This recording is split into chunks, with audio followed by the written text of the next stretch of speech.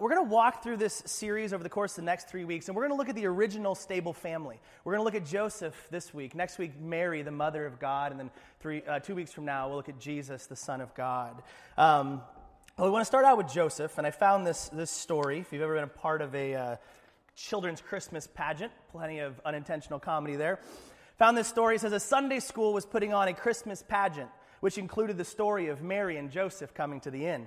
One boy wanted very much to be Joseph, but when the parts were handed out, the part was given to a boy he didn't like. He was assigned to be the innkeeper instead. Short straw. He was pretty upset about this, but he didn't say anything to this director.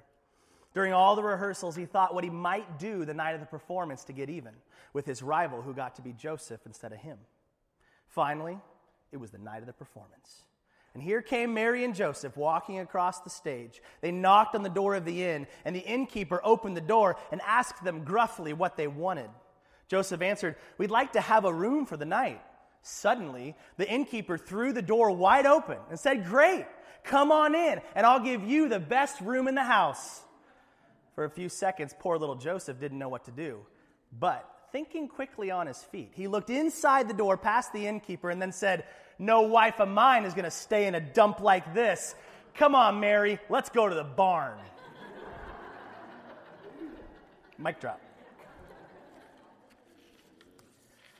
You know, and rightly so, Jesus usually is front and center when we talk about the Christmas story. And we talk about Mary a lot as well, and even the shepherds and the wise men. But Joseph kind of gets left out in the cold, right? We don't often think about Joseph. In fact, interestingly enough, you go through the Gospels, all 4 Gospels, Joseph doesn't have a single line. He never speaks a word. The only thing we know about Joseph is what we've seen from him in his actions. And yet he plays this enormous role, this vital role in this Christmas story. So, think with me for a second. If you and your spouse are filling out your will, okay, you're thinking through what would happen, especially if both of us were to pass away, who would we leave our kids to? Have you ever thought about that? You ever contemplated that? Like what kind of criteria would you set up? Who would it be that you would find fit to raise your children for you? And you might think, well, I want someone who loves my kids, first and foremost. I want someone who can provide for them financially, who can support them emotionally. Maybe it would be ideal if it's somebody who already knows them, a friend you already have, somebody that has experience with kids. They've walked that road before.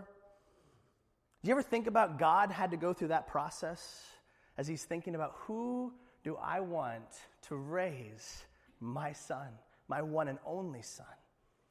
Who do I want to raise God? And who did he pick, and why did he pick them? Why did he make the choice that he made? You think about Joseph for a second. Scripture doesn't tell us much about him. We do know that he's most likely a teenager at the time, as most people who were being married in that culture, in the Hebrew culture at that time, were teenagers. Mary could have been as young as 12, okay? My niece Sunny is 12. That's terrifying, okay? Most of us wouldn't trust our teenagers with our car keys, let alone the creator of the universe.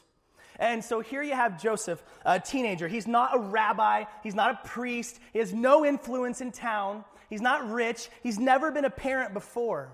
He's broke, and he's from Nazareth, which Nazareth was seen as this kind of backwoods, out of the way, sort of, despised town.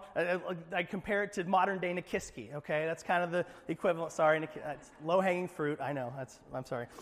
So here you have this pimple-faced Jew raising the Son of God. Why in the world would God choose him? Now we can't speak for God. We don't. That's above my pay grade. But we have some fascinating clues in Matthew chapter 1 as to potentially why he chose this man Joseph. So as we look this morning, 3 things we want to look at. We want to see Joseph's dilemma.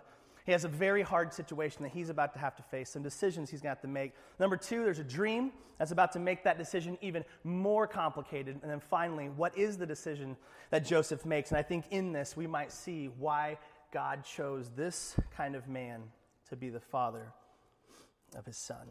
So, Joseph's dilemma. Verse 18, Matthew chapter 1, verse 18. If you haven't been here with us before, the verses will be on the screen. You're welcome to follow along in your translation. This is the ESV. Now, the birth of Jesus Christ took place in this way. When his mother Mary had been betrothed to Joseph, before they came together, she was found to be with child from the Holy Spirit. Now, a couple of things. If we're going to understand what's going on here, we need to know the context, what it was like for a Hebrew to get married in that day, according to the Old Testament law. Very different than what we go through today. Marriages were often arranged by the parents, okay?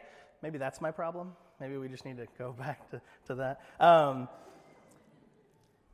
Contracts were negotiated. Okay, they go, okay, I'll give you my daughter, but I'm going to need something in return. So I'll take 24 sheep, you throw in a donkey, we'll call it good. Okay, some of you dads are like, wait, they got stuff for their daughters? Like, you know how much I had to pay for my daughter's wedding? But you think about this time, one thing I just wanted to bring out here, in a prearranged marriage culture, more than what we see today, love is a choice. Love is an issue of the will. In Hollywood, the romantic comedies, they want to tell us that it's all about finding the one and looking across the room, and this doughy thing happens in your brain, and all of a sudden, you found her, you found him, you fall in love. Love, ultimately, it's a matter of the will. It's a matter of choosing to put that person before yourself. And so after this negotiation was complete, the couple was considered married, and they'd go through this year-long period called a betrothal or an engagement period. Now, for us, engagement means we're going to get married. For them, they were already called husband and wife. They were seen as married. They didn't sleep together, they didn't live together, but they were seen legally as married. They each would live with their own parents for that year period, and they would kind of be testing their purity to see if they would remain faithful coming into the marriage. Now, if the bride was found to be with child, that would be a clear violation of the promise, right? She had broken her promise to her husband. She was unfaithful, and in that case, the marriage could actually be annulled. There could be a legal divorce. But if this 1-year waiting period goes well, the husband could come, he could take his bride, and there would be this grand processional. They'd walk back to his house, and they'd physically consummate the marriage, and then there'd be like this week-long party to celebrate. So Mary and Joseph, they're in this year-long waiting period when this goes down. And they hadn't slept together, right? I mean, it says he knew her not.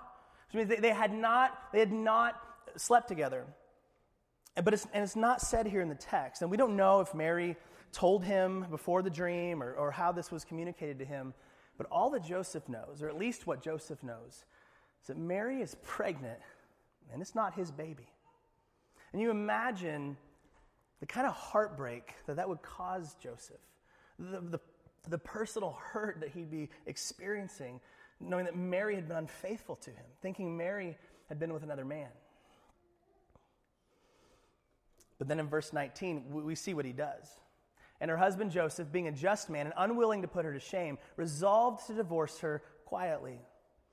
Now what we see here, Joseph's going to show us something pretty incredible, pretty extraordinary. He's going to show how much he loves Mary and how much he trusts his God. See, legally, Joseph had a couple of options. And one of his options is he could have made this public. He could have brought this out to the gates of the town, and he could have let everybody know what Mary had done. And according to Old Testament law, look at what it says in Deuteronomy 22. But suppose the man's accusations are true, and he can show that she was not a virgin. He has proof. She has a baby in her. The woman must be taken to the door of her father's home, and there the men of the town must stone her to death, for she has committed a disgraceful crime in Israel by being promiscuous while living in her parents' home. Joseph had legal rights to have Mary killed by stoning.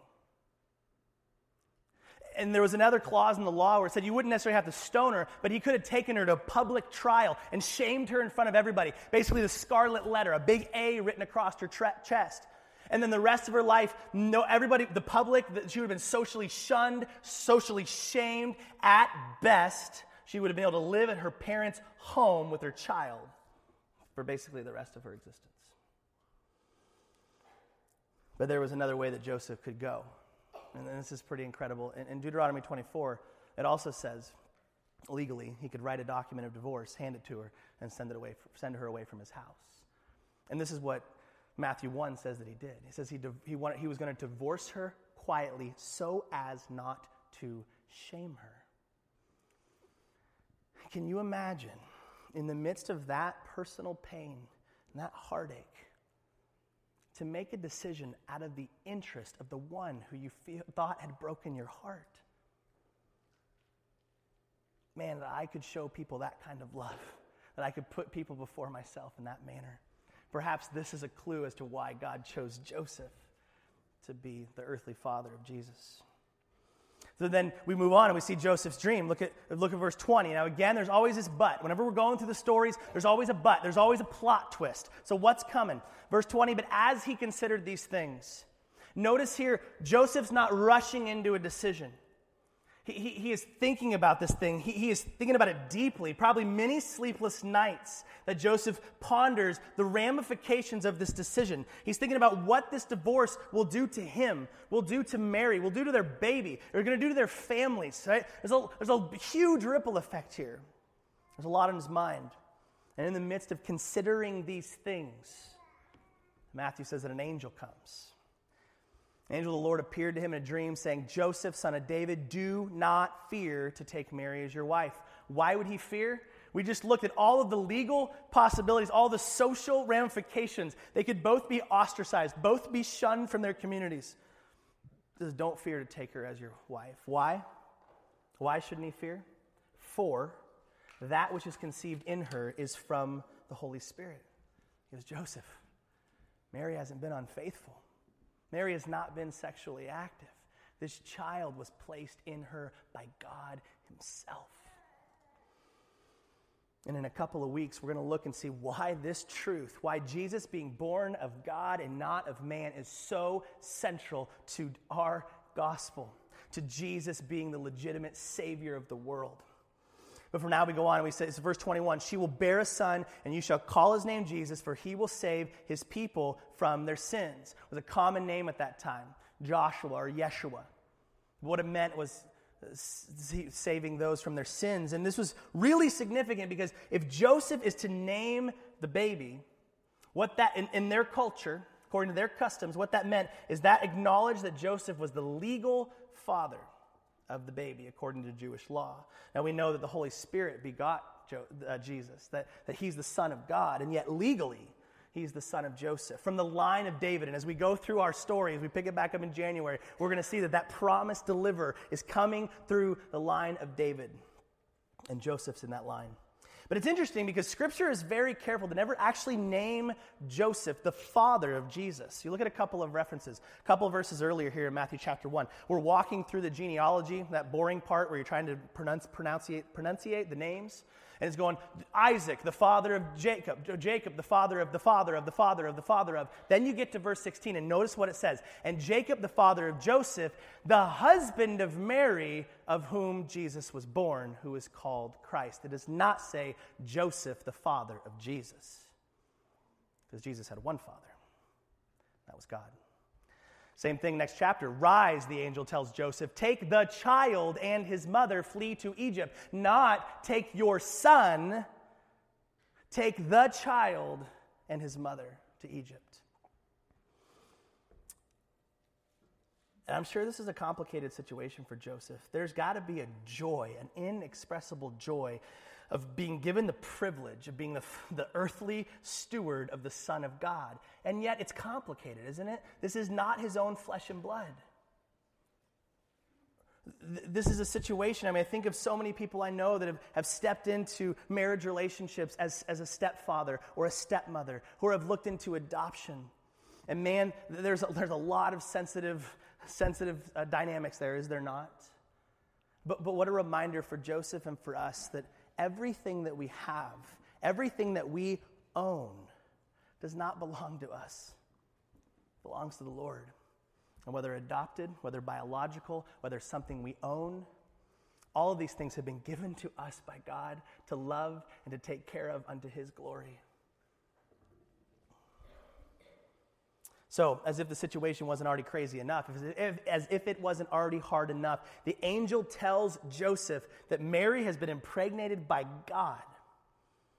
And God is going to be their child. He's going to be the Savior of all of mankind. This one that has been prophesied for hundreds of years.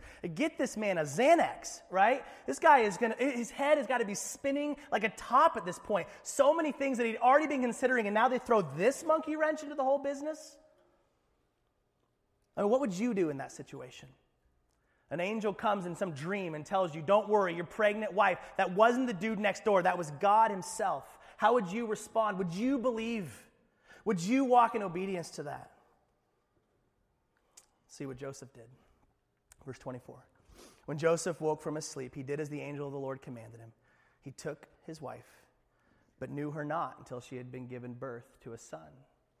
And he called his name Jesus. What does Joseph do? He obeys. 2 specific things the angel told him to do that he immediately does. He takes Mary as his wife, and he names the child Jesus. Now also notice, it says he doesn't sleep with Mary until Jesus is born. To show that kind of constraint, that kind of self-control, to avoid any rumors. They did not sleep together. This child did not come from me. This came from the Holy Spirit. And you think about what would come out of this, the misunderstanding in the community, all the gossip that's going to be going along. Yeah, Mary, I heard she got knocked up before they got married, right? Oh, no, I heard it was the Holy Spirit. Yeah, whatever. Who's going to buy that? So they have this stigma that's going to follow them. It's going to make it difficult for Joseph to get work, for them to have friends. I mean, the ramifications on their life is massive. But Joseph, he knew the true story of Mary's pregnancy, and he knew what God wanted him to do. So he obeyed, even though it was scary, even though there'd be haters. And as a husband, Joseph did what he had to do for his family, what God told him to do. And what was it, and this is so important, what was it that fueled Joseph's obedience? Why did he obey God? It was because he believed God. It was his faith. What have we been walking through in our story? By faith, Abel offered a better sacrifice than Cain. By faith, Noah built an ark, even though there had never been rain at that point. And we see these men and women in the Bible doing these crazy acts of obedience. Why? Because they believed their God, who he said he was and what he said he was going to do. And Joseph was a man who knew his Bible. He knew his prophecy. And one of the things it says right after the angel talked to him is it says, all this took place to fulfill what the Lord had spoken by the prophet. Behold, the virgins shall conceive and bear a son, and they shall call his name Emmanuel, which means God with us. God was going to take human flesh, come to this world. And Joseph knew the prophecies, and he believed the prophecies that there was a deliverer coming to make our wrongs right, to bring us back to God. And because he believed in those promises, he obeyed. See, when we see God rightly, when we believe God and what he said to us, it shows in the way we live. It shows in our obedience. So we asked at the beginning, why did God choose Joseph? Who was it that he picked to be his one and only son? He did not choose the CEO of a giant corporation to put Jesus in this power position, to have influence in the business world. He did not choose a king. He did not choose him to come through politics so he'd have that kind of sway. He did not choose someone who was rich so that he could come in with power and material and knock the people's socks off. He did not pick the best looking. Okay, that was not his prerogative. It wasn't there yet, all right? He chose a broke teenage carpenter from the sticks who had one credential, but it was the only credential that mattered. He knew his God, and he believed him, which meant that he would obey God, which meant that he would be a fatherly example to Jesus. Can you imagine being the parent of Jesus? Wouldn't that be annoying at times? Trying to correct Jesus. No, actually, I know everything. I mean, that would drive you crazy, right? Kind of like what my mom had to deal with, right?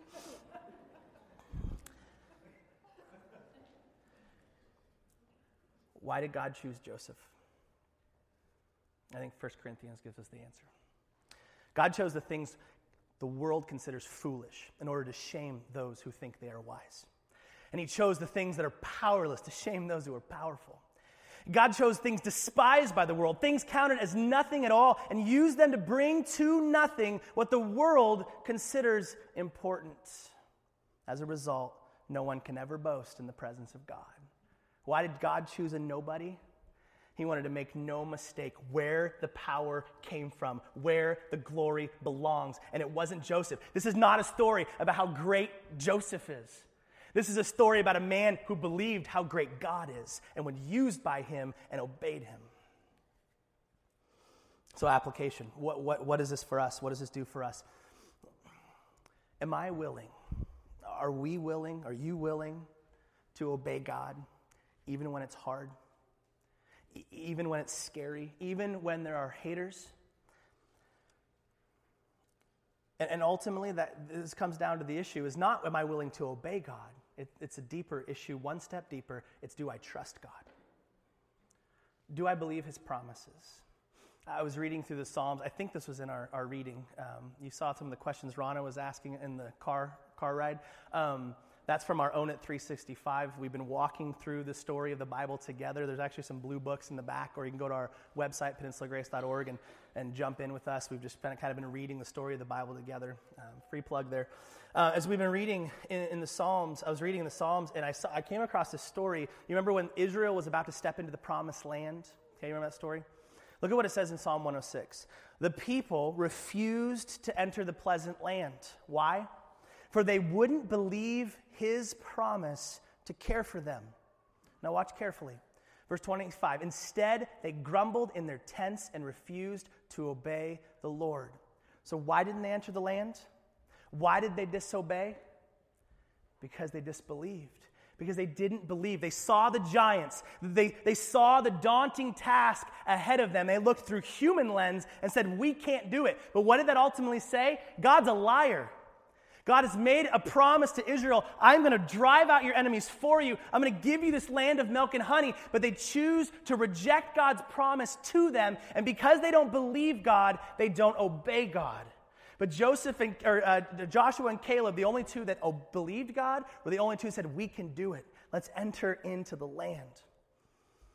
I remember last year when I was considering taking this role as a pastor at the church. Man, I heard no audible voice saying, Justin, be pastor. Except for Larry, I guess he was saying that. But there was definitely a time when I felt convicted to move that direction, where God gave me a passion, and I believe for me, it became an obedience issue. And it was scary. And what if I fail? What if I step in and the whole church just shuts down? Everyone just leaves, right? I'm a failure. What if there's haters? What if there are people out there going, he is too young. He is single. He has no experience, okay? Some of you guys are like, that's a great point. What do we? But here's what it came down to. Would I trust him? Would I trust my God who said, I'm never going to leave you or forsake you. I'm never going to ask something for you that I will also by my grace do through you. So I had a choice. I could hang out in my tent and complain and cry and whine and disobey, or I could take a step of faith into the promised land, trusting my God. If we trust him, we'll obey him. And it comes down to this. Do we believe Jesus? Do we believe what God has said about Jesus, that he's enough, that he is sufficient, that he's our life? So when the Holy Scripture says, take up your cross and follow me, lose your life for me, surrender it all, push all your chips into the middle, that obedience of surrendering our lives unto him stems from believing his promise that my son is enough for you. Being a godly dad like Joseph, or a godly mom, or a godly son or daughter, or a godly friend, it comes down to one thing. Do I believe God is who he says he is, and that he'll do what he says he'll do? And if I believe that, then that faith will fuel my obedience.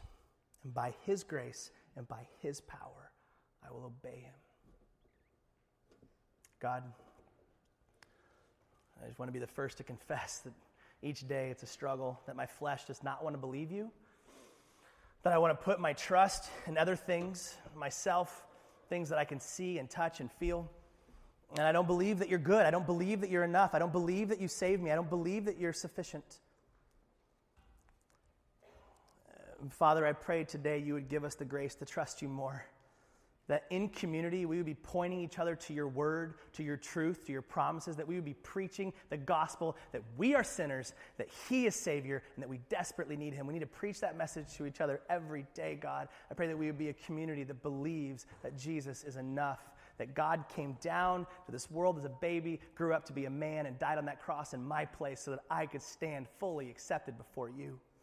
And God, if we're a people that believe that, there's nothing that will hold us back from fully obeying, fully surrendering our lives to you and going into that promised land. Because you're there with us and you offer rest. It's in your Son's beautiful name that we pray. Amen.